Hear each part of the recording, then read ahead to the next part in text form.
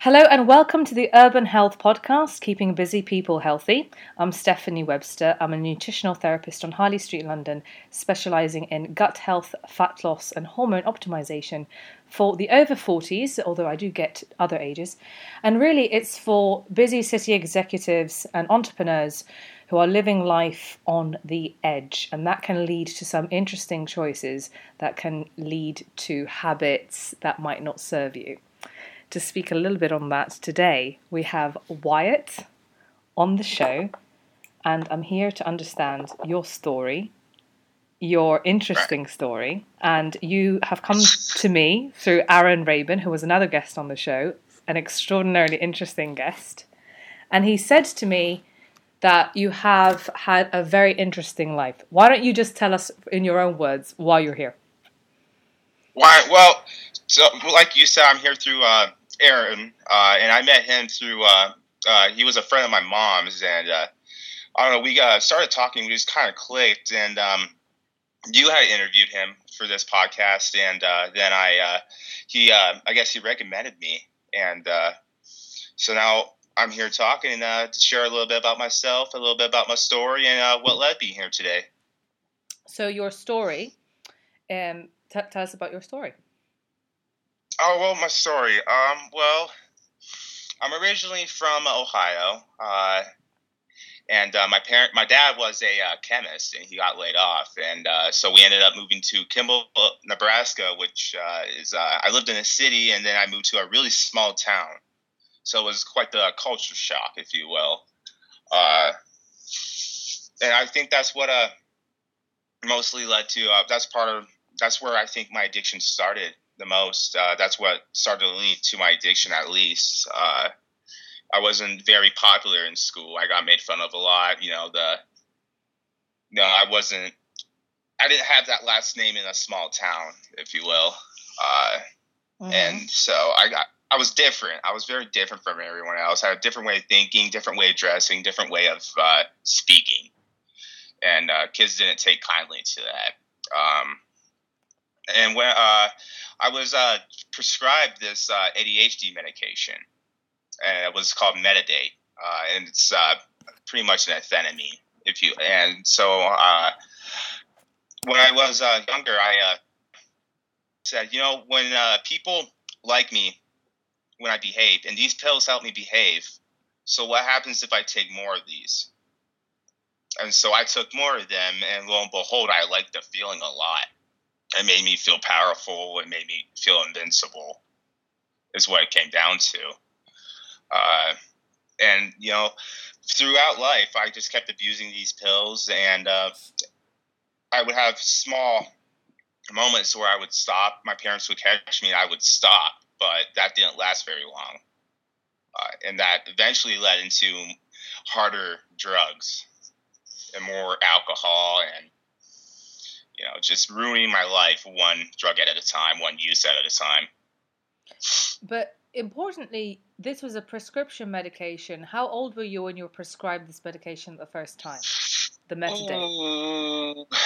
I want to say I've been on pills all my life, ever since I was a little kid. I can't quite say when I was prescribed this specific medication, but I've been on ADHD meds for as long as I can remember. When did you start abusing them then, and not take as prescribed? When did you start taking more and more? I think I was about 10 or 11. 10 or 11. Sounds about right. Can you think back what triggered that? What made you want to... Why then? Why did you start taking more then? Well, it's just... I'm a young kid, and I'm trying to fit in, and I'm trying to be what people want me to be, is what it was. And so I figured, like I said, I figured it was, hey, they like me when I behave, and I'm not all crazy, so what happens if I take more of them? Why would they like me more? Wow. Now? Yeah. And did they? I felt really good. I don't know if they noticed the difference in me or not at all. Okay. So, but you did notice a difference when you were off the meds, they didn't accept you. When you were on the meds, they liked you more. And then, but we don't know from there on in. We don't know if that happened. Okay, that's fine. No. So I want to talk about when you weren't on the meds, when you were just in your raw, pure, unmedicated, wild form. And what was the feedback? Because on some level that would have impacted you. You being you was not acceptable to them, right? That's the feeling. Yeah. So what behavior did you display that was so unpalatable for them? So I have ADHD. Me too. I'm very fidgety. Very fidgety. Teachers don't know how to handle that. They want all the kids to behave the same. They want to treat all the kids the same. And so I'm like loud. I turn into a class clown pretty much, and I act out really bad. And he is without the pills, I couldn't sit still. I had a big mouth, I guess. They just didn't know how to handle who I really was off the meds. So, you know what? Don't you find that sentence a little bit sad? A little bit. Because you're not loved for who you are. We only like you if you take these. And by the way, good luck with your adrenal fatigue and all of the stuff that these pills have. So, on some level, that's quite sad, right? Like, you go from being a baby with unconditional love to we only love you on condition that you not just behave, but you have to take these pills in order to be able to do that. I mean, on some level, that's a little bit, unkind. Think about it. Back then, I didn't really think about it, but today, that's something I thought about a lot. It's just like, wow, these people didn't like me so much that I have to be put on these pills so I can be accepted somewhere. Okay. And then you took more. So then... Yes. And then you got hooked, I guess, on the more. So, by the way, I have ADHD too. And I've only taken meds probably once every week, once every 2 weeks only in the last year. I find them so strong, I actually don't like who I am when I'm on them. They do, the world does, but I don't like who I am. I like to connect. But anyway, this is about your story. So back to you. So on the, when you started to get addicted, did you know that you were sort of losing control to the meds? No, it's just, I don't know if I knew I was losing control, but it's hard to explain. That's a weird question, for me. I don't think I realized I was a drug addict for the longest time. Up until I was like maybe 16, I finally realized it. But I did find it odd. I couldn't understand why I didn't want to stop doing it. No matter how many times my parents caught me doing it or someone else caught me doing it, I want to do more. I want more. And so I became very, very sneaky as a person growing up. Very sneaky. And so I don't think I realized I was an addict until I was like 16 or 17, the first time I got arrested. But hang on. So you went from medication that was prescribed and you were taking it in volumes that obviously you ran out of prescription quickly. So then you keep ordering more. And then there's that obviously your parents said, well, what is this? We can't keep paying. I imagine they were paying for your prescriptions. Yeah. And you were tearing through that. So is that when you had to go to non-prescription drugs, right? Street drugs, in order to supplement the gap? Well, after a while, those pills stopped doing it for me. I wasn't feeling it anymore. That feeling I wanted, unless I took really, really big doses, which in return would make me run out of that prescription, my Metadate. And so then I end up, I was really computer savvy. And so I looked up a bunch of stuff about drugs. And so I became very knowledgeable in the area of narcotics. And so I found meth. I found out what meth was. I was like, oh, this is almost like what I'm taking, but it's better in my head. Okay. And so I figured out what crowd I had to hang out with, what people I needed to talk to get meth. And I think the first time I did meth was around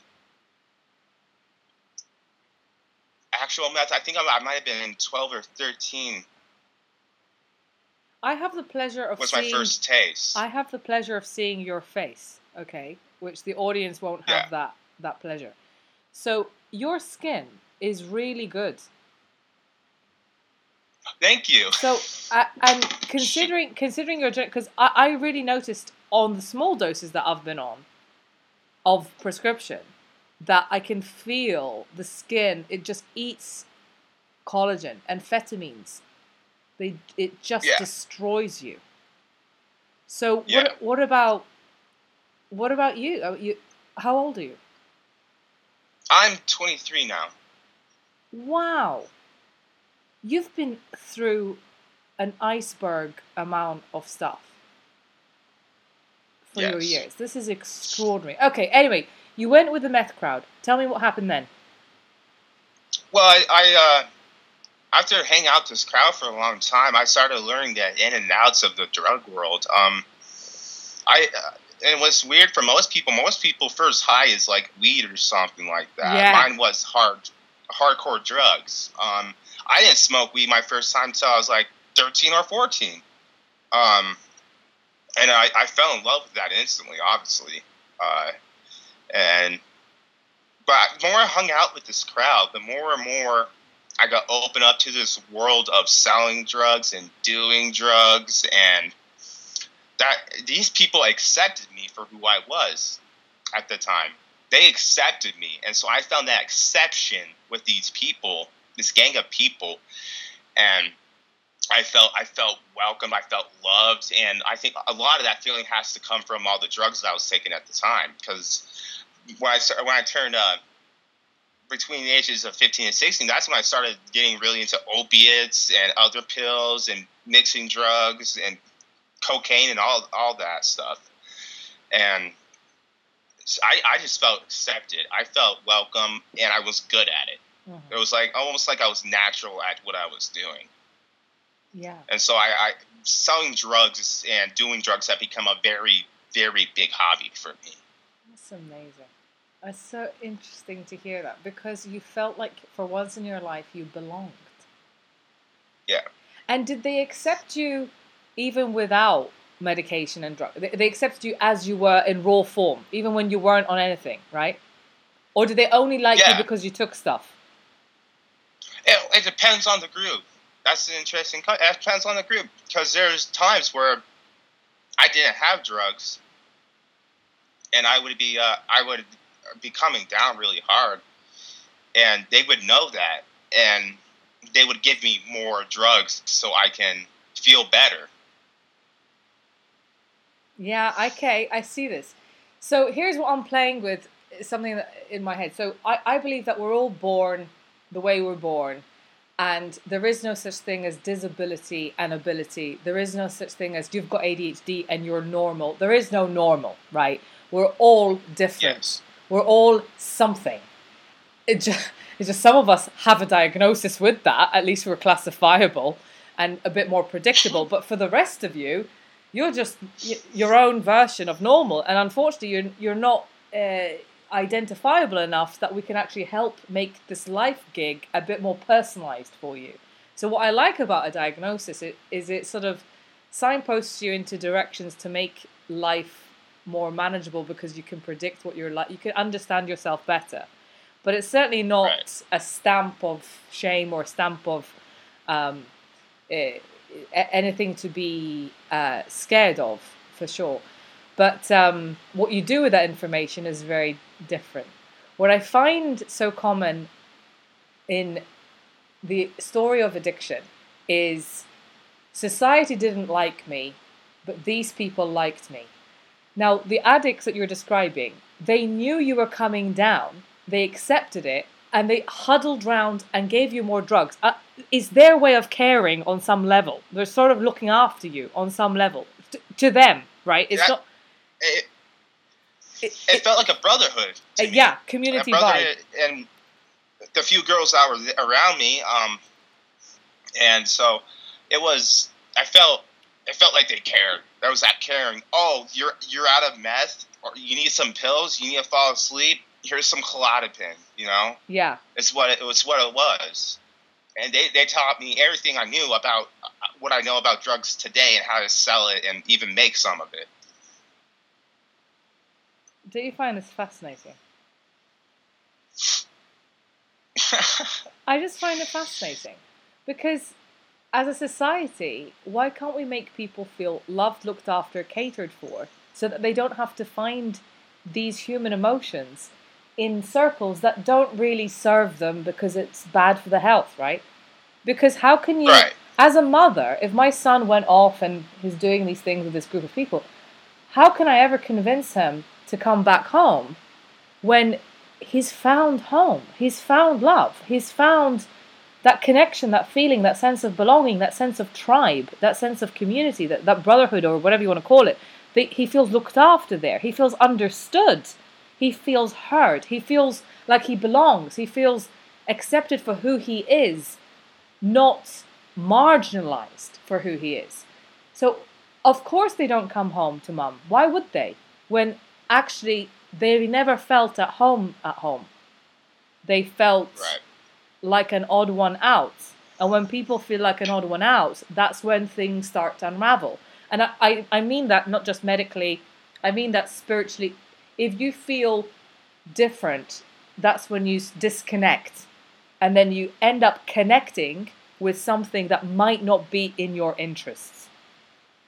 Right. And you won't listen to people trying to convince you to come away from the drugs because you found that connection. You found something. I don't know if that resonates with you. Anyway. So, how long were you in this group for? With the So 13 and then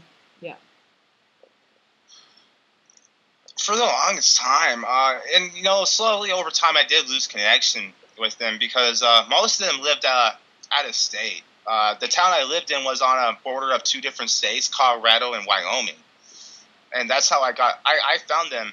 I became friends with them, one of them online, and that's the step that took to open this whole new world of narcotics and narcotic selling, or whatever you want to call it. And I think I lost contact with one of the original ones up until 2 years ago, really. Mm-hmm. So you were 13, and then things got heavy.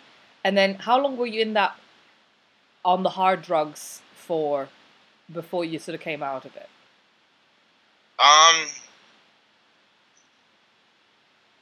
So I'm 23 now. So let me think. I think the last time I did hard drugs was a year and 4 months ago. So it took a few tries moving again, but so let me think. 14, 15, 16, 19, 20, 21, about 8 years. 10 years, and if you want to count the metadate, that's a hard drug. Let's see. You were born. How long were you off on nothing? I don't remember. I don't know. You took drugs early. Yeah, that's right. Okay, but methadate was the hardest one, right? So pre-methadate, you were okay. So I want to know, how did your academic performance, which is running alongside all of this, right? How did your academic performance change? You before methadate, and then on the hard drugs? Shoot. It was... I always sucked in school. I learned differently from other people. Yep. And so I was always put in what was called an IEP because I was different. I was, I had to learn differently, special ed, you know what it is. And so growing up, I always felt like I was stupid. Yeah. Because I was put in this separate group of kids. Because I learned differently. Academically, I never cared about school, realistically.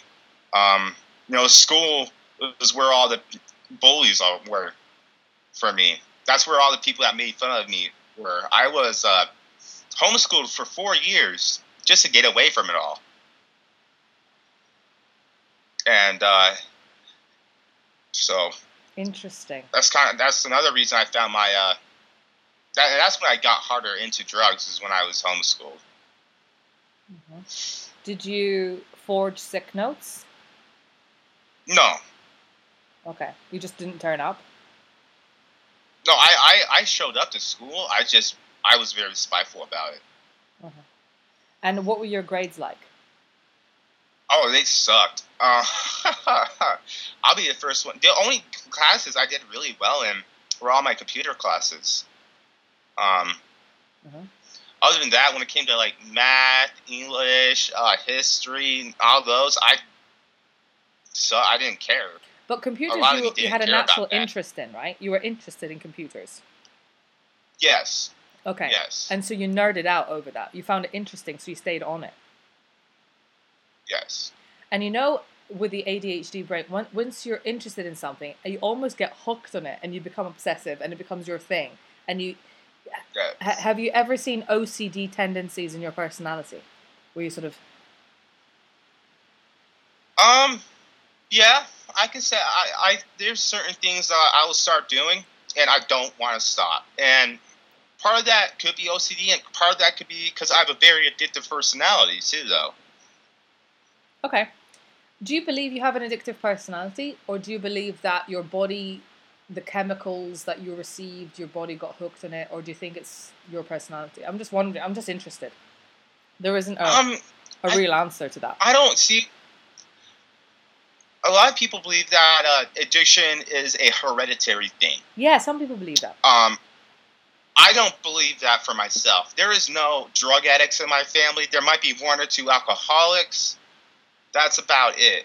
I don't think I was always. I don't think I was born an addict whatsoever. I think I was made an addict, almost, with all the pills I was on, given to me by doctors, and I think I was made an addict.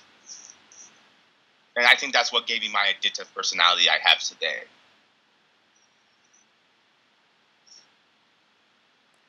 That makes me really angry to hear. Right. How do you deal with that? How do I deal with that? Like, are you angry that they made me, an addict? That's quite annoying. Well, I can't change anything about it now. Young kid, and I'm sure when they told my mother about these medications, she wants what's best for me. That's what my mother, she wanted to help me. And so when a doctor says, hey, maybe we should put him on this, and this will help your son behave better, she was probably like, okay, the doctor said it. And she's very smart too. She went to college to be a nurse. And so she knows about a lot of this stuff. And so she has a very doctor opinion, a nurse's opinion too. Conformist, yeah. And so this will help him. And I don't blame anybody. Doctors are doing what they're supposed to do. My mom's trying to do what's best for me. And it's one of those, I can't change it, so why threat about it anymore? I get it. I completely get it. When you were in the gang, did you learn how to sell, so what skills did you develop when you were in that group? I say gang, anyway. I mean the crowd that introduced you to meth and all these sorts of things. So when you were in that crowd, did you notice that you're good at selling, that you're good at marketing, that you're good at studying the chemical components? What did you notice about yourself? Well, making dope, you can find stuff in your house to make dope. Really? Yeah, it's a basic chemistry is what I was told, and I don't know if I understand the chemical aspects of it. I just know what goes with what to make what. Okay, well, teach me. Teach you? I don't know if I can do that. Oh, okay, fine. But you said I've got stuff in my house that can make dope.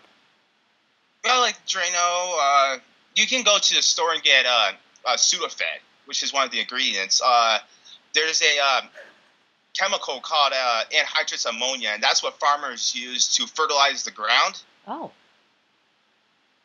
You can use that. You can use there's red. I can't say the word properly. Red frost. Shoot, it starts with a PH. Red frost. Yeah, I can't say certain words. There's that one. Yeah. There's all kinds of stuff. There's all kinds of different ways to make it. It's weird. Okay. Wow. There's battery acid in it, stuff like that. Ugh. Why are we eating alkaline? That? And we eat that. Why? Because we want to feel what? We smoke it, or whatever. Oh, the right. dope. The dope you can smoke, you can shoot it up, and you can snort it. You can. Is that to feel relaxed? No, it's a speed. It's speed. Oh, is it? Oh, okay. It makes you go. Oh, okay. I thought dope was a relaxer. Well, okay, so the definition of dope is anything that's mind-altering. So dope can mean weed. You hear a lot of old hippies called weed dope. Weed, heroin, pills, meth, amphetamines. You know, anything's dope that alters your mind. I see. So you were with this crowd for quite some time. I've got a question on the different types of drugs and the different types of people that attract different drugs. So the cocaine people versus the magic mushroom people versus the weed people and then the ecstasy MDMA people. And do you not find that there's it's not, some people like their drug and they stick to that and they won't cross over. Some people cross over. And then don't you find that interesting? Yeah. Like the different tribes? Oh yeah, absolutely. So if you look at in the hip hop culture, there's a lot of lean, which is codeine and promethazine, and there's also a lot of Xanax and stuff, especially today. And people are always, that's big there, and then you got all the older hippie type people, and there's the magic mushrooms, there's the weed, and then they occasionally, I know they mess with pills. And then you just got, it is different. It's different everywhere. There's the heroin is, I noticed it's only big in certain cities. Yeah. It's only big in certain cities. And it wasn't up until, I think, the 90s when meth got really introduced to the East Coast. Because back in the East Coast, back when, it was mainly crack and heroin. Mm. And meth was more of a Midwest thing, I think. So interesting. And it's still really big in the Midwest. Mm. You can find it everywhere. Mm-hmm. And within drug culture, are certain drugs considered like the ultimate hard? What's considered? Yeah. Oh, absolutely. Okay. Like? So let's look at this. When I was messing around with coke a lot, I noticed a lot of rich people did their coke. A lot of rich people like cocaine for some reason. I know. It's a classy I don't know why drug. that is. Yeah, it's a designer true. drug. Oh, okay.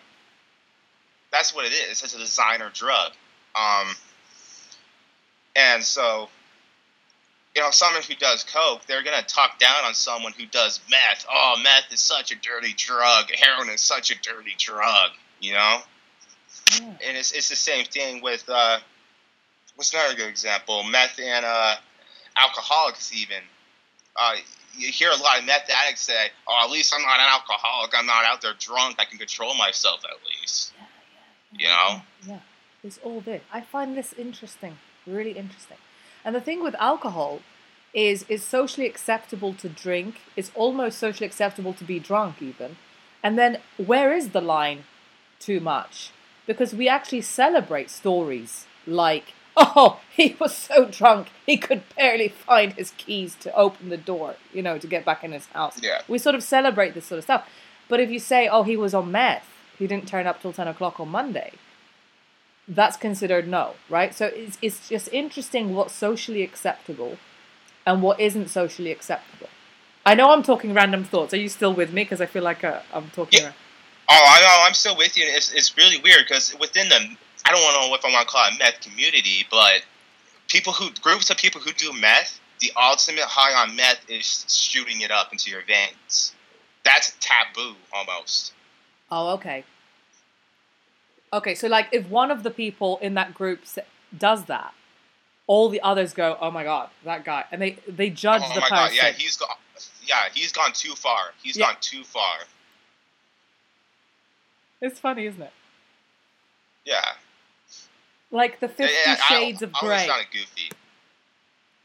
Yeah, but can you imagine if you're not accepted in society unless you're on pills, and then you're not accepted in those circles because you've taken it too far, then you're not accepted anywhere. Do you see what I mean? And then he's like lost, right? And then where do you go from there? And you don't. And that's when it gets really bad. Yeah. Oh, yeah. So I sort of want to stay here before we start talking about your recovery, if that's okay. No, that's fine. Are you uncomfortable? No. I'm an open book. Why are you an open book? Why are you so candid about your story? I can't. That's hard to explain. I just got nothing to hide.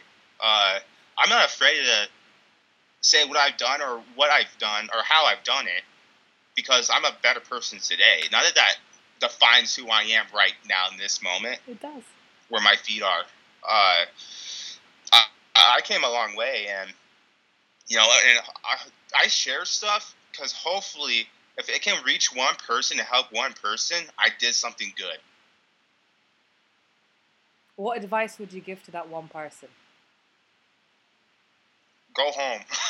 Honestly, though, I remember in my addiction, I would never go to my parents' house. I'm high, and I didn't want to be around my parents. They were a buzzkill, right? But my mom and dad were so worried about me. They didn't know if I was going to turn up in a ditch, that the police were going to knock on the door. Hey, your son died of an overdose. You need to come identify his dead body. And just go home. Call your parents. I didn't realize how sick and worried my family was until I got clean. How bad it really was. Yeah, but you also didn't care, right?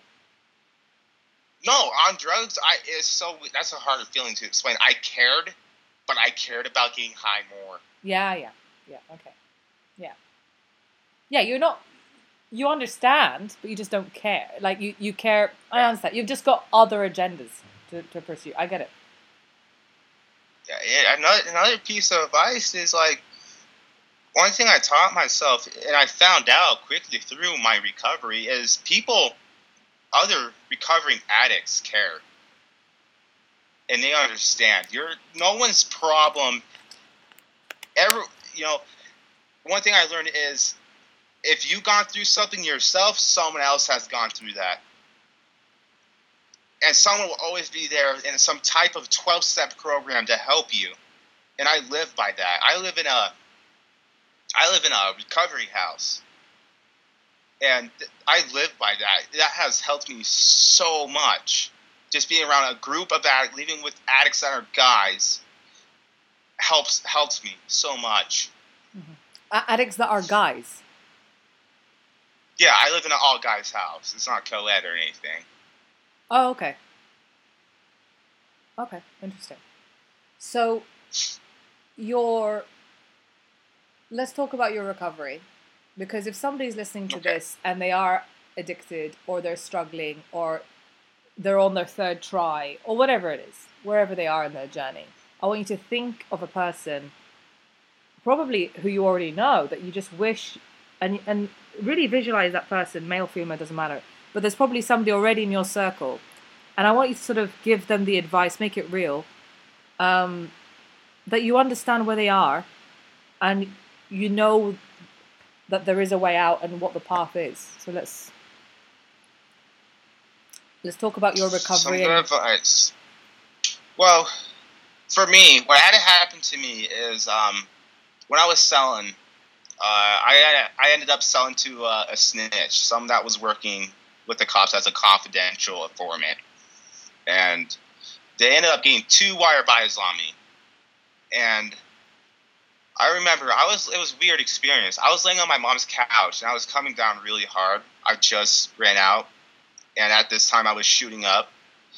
And at this point, I lost everything. I had no money. I wasn't able to sell drugs anymore because of no money. And it was my bottom. I have reached a bottom in my life. I remember laying on the couch, and my mom's talked to me about rehab before, and she was babysitting a little girl. And I told her, I woke up kind of. I was like, Mom, I can't do this anymore. I'm sick. I don't feel good about this. I need to go to rehab. Take me to rehab. I'm done. Let's get this thing a go, right? And not 2 hours later, the feds were knocking on my door with a warrant.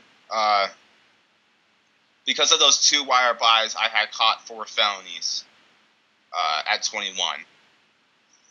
So I went to jail, obviously. And I sat in jail for a couple weeks. And when I was maybe a little longer, I can't remember.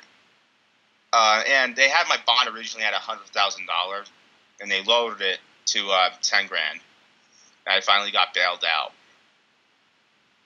And so my parents bailed me out. I got to see my little sister graduate, and then I went to rehab. That's when I finally went to rehab. And I was scared. I didn't know what to expect. I'd never been to a rehab before. What is this? And that's when it was a 12-step rehab program.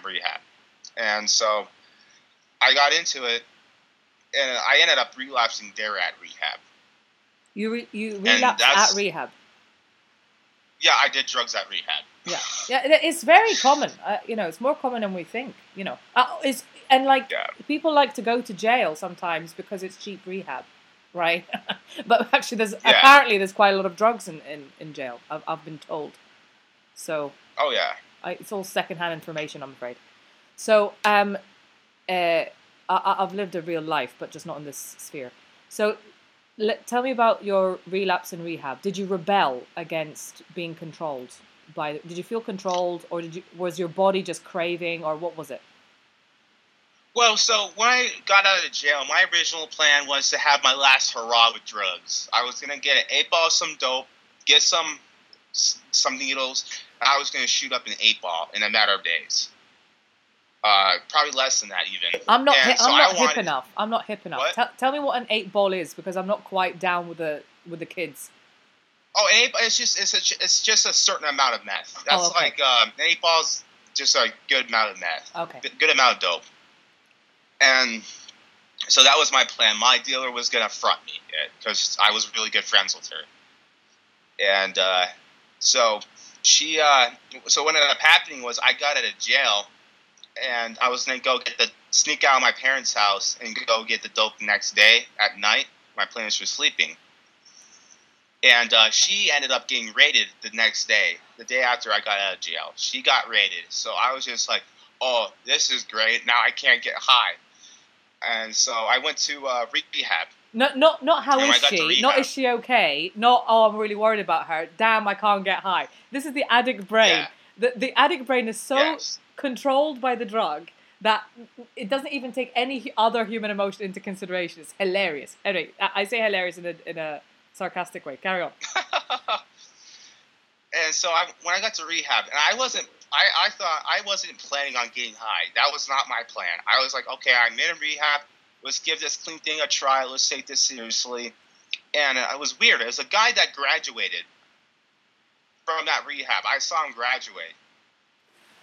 And he came back like 1 or 2 days later, and we were in, we call it the butt hut. It's where we all go smoke our cigarettes.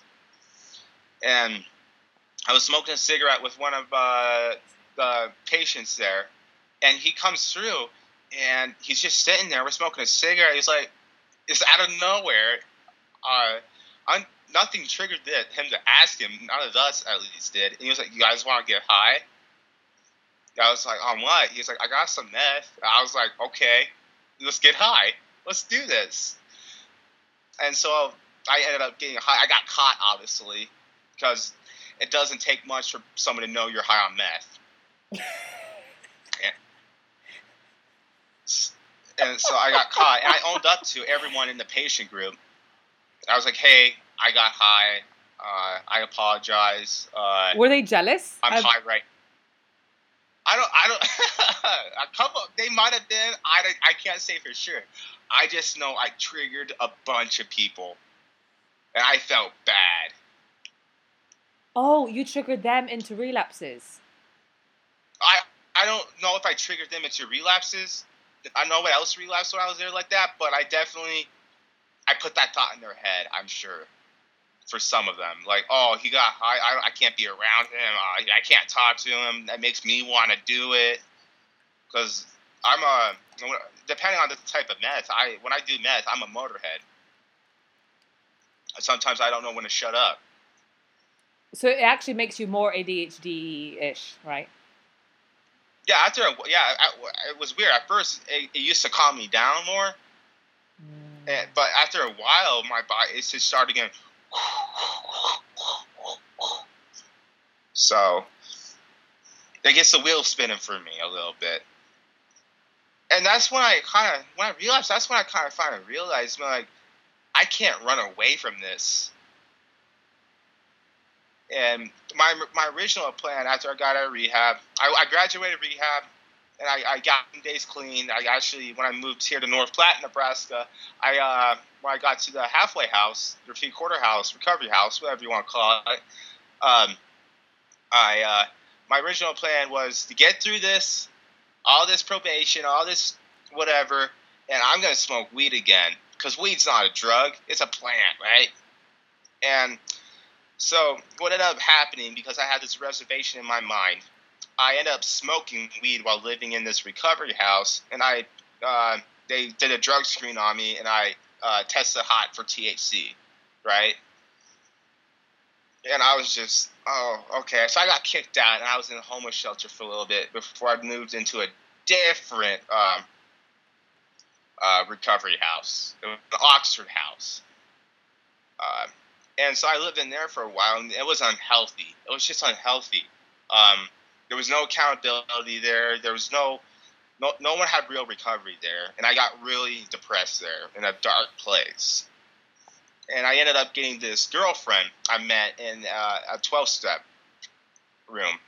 And bad idea. And we dated for a long time, but it wasn't even about it was me trying to fulfill something. So I'm trying to find fulfillment. And so it was a relationship solely based on that. So there was just a lot of sex, if you will. And it was just me trying to get that instant gratification I'm always looking for. And that we ended up really unhealthy for each other, and I ended up relapsing really hard on drugs. I ended up shooting up again. I ended up popping a bunch of pills, and I ended up blacking out a few times that week because of it all. Getting drunk, just going crazy, really. And I was on bond still.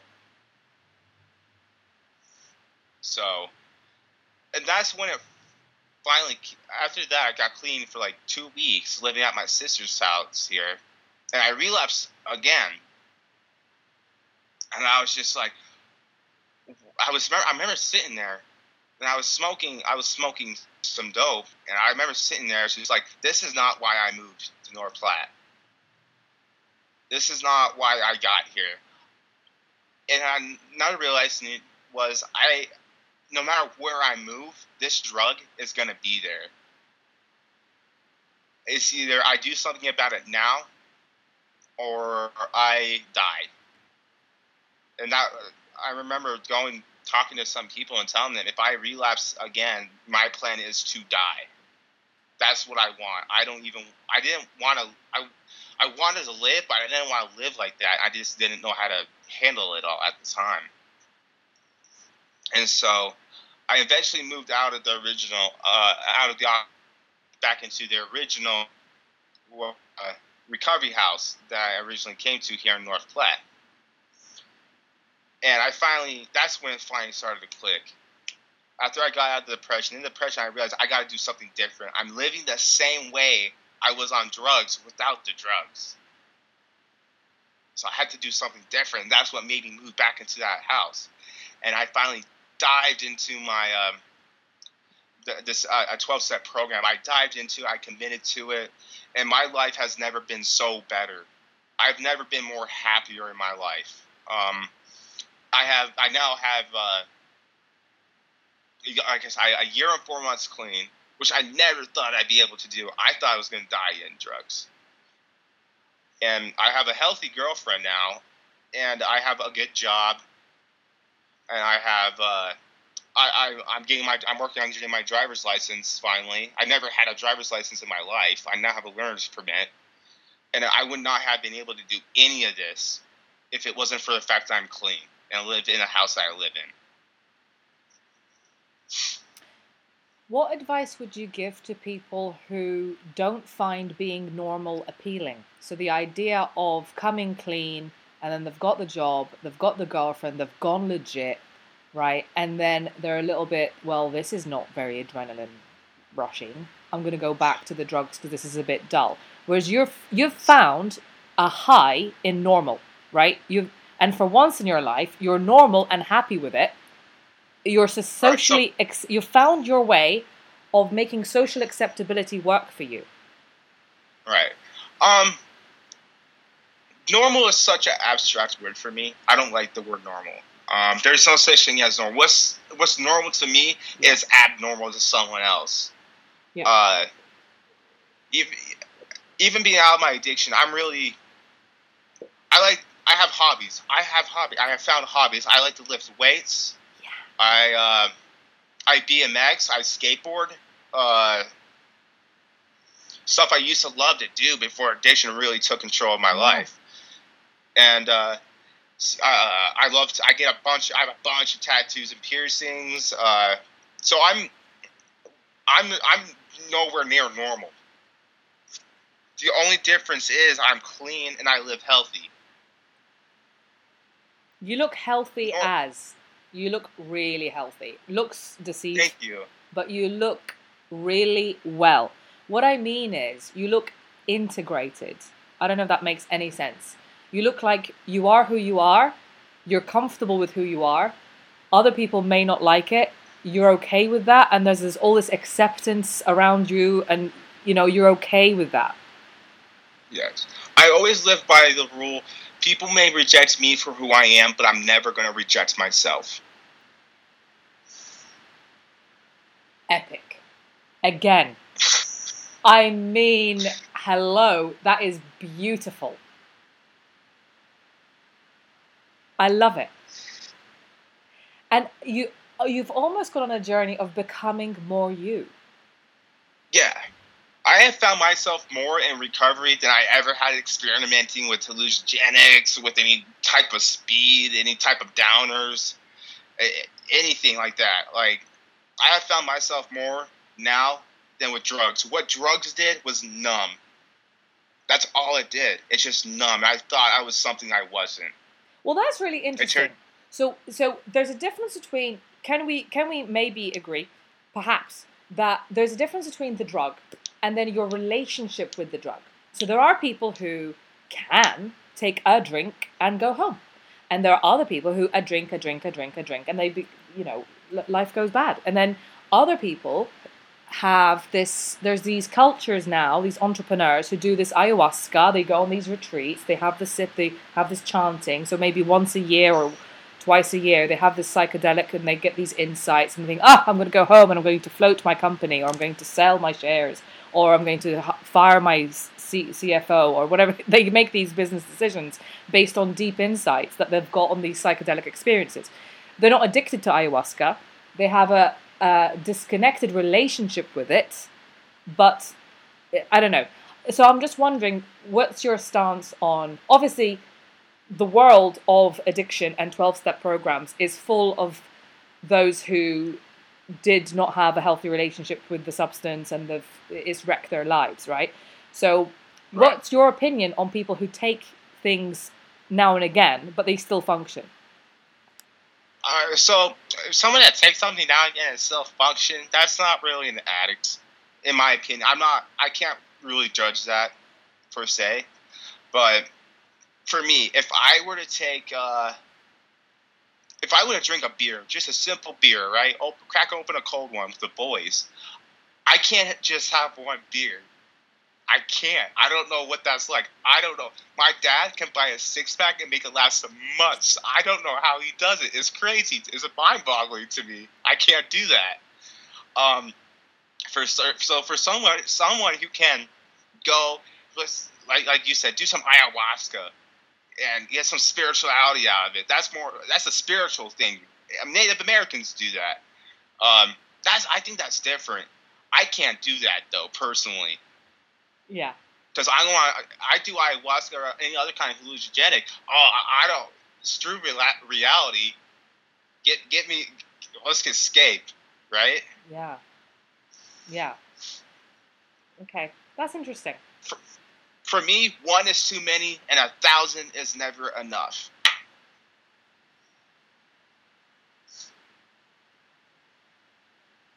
Do you feel wise beyond your years? I do. I've always been told. I have grown up, especially even people who got me into older. I've always had older friends. That got me into drugs. Always said I have an old soul. And there's not very many people my age. There's a good amount of them. There's a lot of them, but in like small areas, there's not a lot of people my age who've gone through what I've been through so early in life. What sentences go through your head on your day-to-day, when you're loving your body, when you're drinking water, when you're lifting weights, and you're looking after yourself, self-care, self-love, and that's life-affirming, right? You're not trying to kill yourself. In fact, you're very much looking after your body. So you eat better, I imagine. I imagine you're running with a philosophy now in your life that makes you make healthy choices across the board. Right. What goes? So I'm very conceited sometimes. I'll be the first one to admit it. When I'm lifting weights or something, there's mirrors all over the place, so you can check your form and stuff. I look at myself and I almost check myself out a little bit. There's a lot more self-confidence. I feel happier with myself. I don't care what Joe Smo down the road thinks of me anymore. That doesn't matter to me. What matters is I'm happy with the way I am and the way I'm doing things. Yeah. And then this is very life-affirming. So you're no longer trying to destroy yourself. You're trying to live to the max, right? In fact, life positive. You're more life positive because you know the value, you know the cost, you know what it's like to almost not have that. So you become more committed and more proactive in the pursuit of life positive. Exactly. Yes. If we took your software now, as it is, and we put that in the brain of the 13-year-old who didn't feel comfortable and decided to take more, what would your response be now to those social pressures if we took what you know now and put it in that 13-year-old boy? Do you know what I mean? Well, that's interesting. Honestly, speaking from my mind, I wouldn't. Every experience I went through because I was strong enough to handle them and become the person I am today. I guess if I wouldn't change anything. I can't answer. I don't know how to answer that. Okay, let me do it in a different way.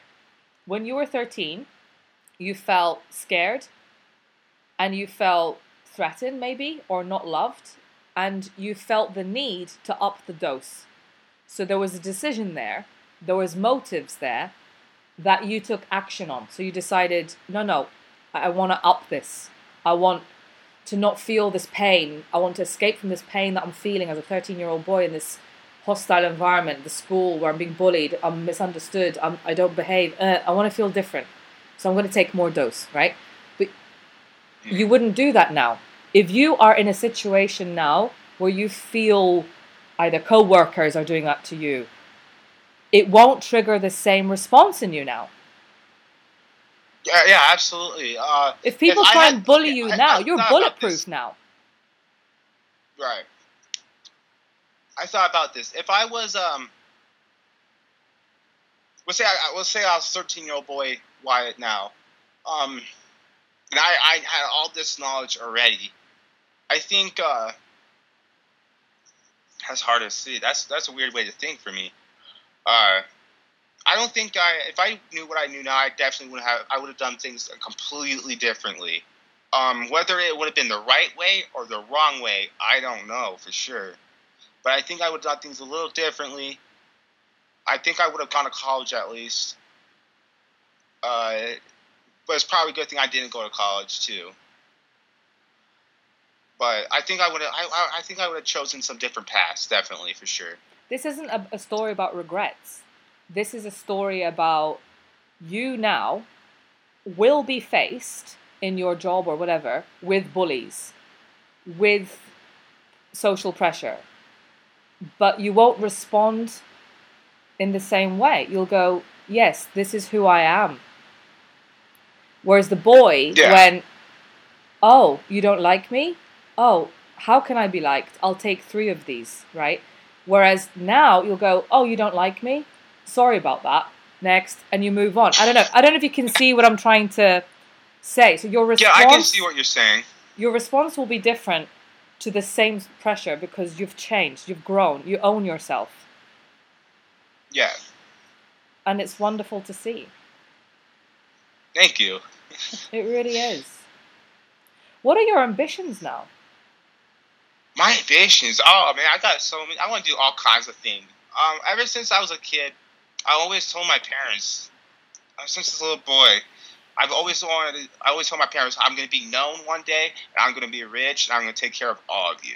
And I still say that to this day. People think I'm crazy for it, but I don't care. That's my dream. That's what's going to happen. Yeah. It's not even a matter if it's going to happen. It is going to happen. I really want to. I've been thinking about going to college to take marketing and maybe some graphic design. And I want to have my own production company. I want to, like you, I want to be able to do podcasts. I want to be able to do shows, make T-shirts, make clothes, make just all forms of things. Production has always been with computers, anything. I want to do it all. Yeah. I have to say, using ADHD to your advantage in media and marketing, and it is going to put you at an advantage. It really is. Because ADHD in the creative space, I have found it to be an extraordinary gift. The ability to think of multiple things and connect things and see the world differently is a real plus in broadcasting. Right. So it is perfect for you. And you're a big personality. And you're going to splash all over it. And it's going to be fantastic. And I can't wait to watch it. Thank you. And you're so young and so strong now. And it's about being aware of who are the people in your life that we need to thank that are keeping you at the healthiest version of you, the better version of you, you know? And there's those people. Yeah, if it wasn't for the Platte Valley Recovery House I live in today, I would not be anywhere near where I'm at right now. Those guys have held me accountable. And I didn't like it all the time, but it's always stuff I needed to hear. I needed to hear it, and I wanted to rebel against it, but I learned to take suggestions from people. And it's once I did that I finally stuff started to change, and people started to come up to me like, man, Wyatt, you've changed. There's something about you that's glowing. There's something about you that's different. You have really changed, and I loved seeing that. I like watching you grow, and it's a very conflicting feeling. At first, I'm like, what do you want from me? And then I kind of realized they do care. They really do care. And it's such a wonderful and beautiful feeling, you know? I love feelings. It's okay to feel anything, I think. Do you know when it's weird? When people care about you more than you care about yourself. Have you ever felt that? Oh, absolutely. Absolutely. And it's weird. And but it inspires you to look after yourself. It really does. For the longest time, my mindset was, this person cares about me. I really don't care about myself. Why do they care so much? I don't even care. But they're invested, right? And then... Yeah, they're invested. They want to see me be bigger, better, and wonderful. How did you deal with it when they pulled away and they went, all right, I sod you then. I'm just going to... how did you deal with it when someone who's like this with you just backs off? Backs off? I feel hurt. I'm not gonna lie. I get my feelings hurt. I'm kind of a softie. I'm sensitive. I won't. That's just who I am. And sometimes I get hurt, and sometimes I look at the situation and someone pulls away from me. Sometimes it's for the better. It's something I gotta look at the situation. Look, what can I learn from this situation right here, right now in front of me? Mm-hmm. Mm-hmm. Wyatt, I could talk to you for hours, but I don't want to make this too long for anyone who's listening. But is there anyone... It's just so... I just find you fascinating, and how you think, and how you've been through, and how you've faced yourself, because, we tell ourselves some stuff, and you're playing chess with the best version of you and the evil version of you, and you're playing chess against yourself. So you know the game. You've designed the game, so you win and lose, depending on whether you want to win and lose on any given day, because you have to do this dance in the head, right? I don't know if you are... Right. Can you see that? So I'm very impressed that you have conquered this, and you build from here. You create, this is the new standard, and then you build, and this is a new standard, and then you build, and then it's refreshing to see, and it's just really nice to speak to you. Thank you so much. It was awesome talking to you as well. If people want to get in touch with you, how do they get in touch with you? If people get in touch with me, it depends. I need admissions for my house. So I get calls all day on the admissions phone. I have Facebook. I'm pretty friendly, so if people want to, 9 times out of 10, if somebody sends me a Facebook post and I know it's not going to be some kind of robot trying to get to me or something like that, I'm open about accepting people. I used to talk to people all the time, especially to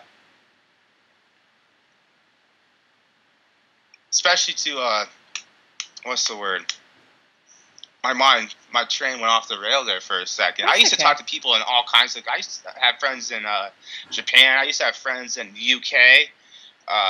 Just through gaming. I play a lot of video games. I used to have friends everywhere. I'm a friendly person. Yeah, it's good. Well, you know what?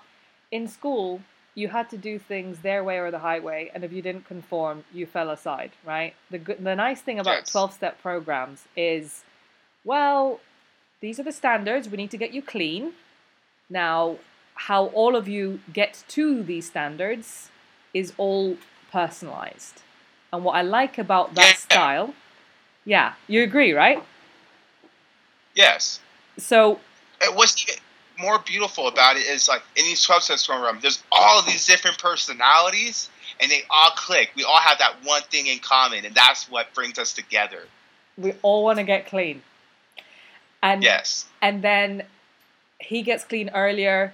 He gets clean. We all have different starting points, and we all have different obstacles, and some might take a few reiterations to get over that one, and there's different learnings and different roadblocks. And they are so welcoming. They just say, if you screw up, come back, try again. But these are the standards. So it's very adapted. The personalized coaching that happens with the individual conversations you've had with people, they have really helped take you on your journey. They've taken you under their wing. Anyone listening to this who resonates with Wyatt and who wants to speak to Wyatt has made himself open to being contacted. So if you believe that he could be part of your journey of recovery, it would be a privilege for him to serve you in this way. Right. Wyatt, thank you. No, thank you so much. This was awesome. You're awesome. Thank you. Okay, thank you everyone for listening to the Urban Health Podcast, keeping busy city executives and entrepreneurs inspired and healthy.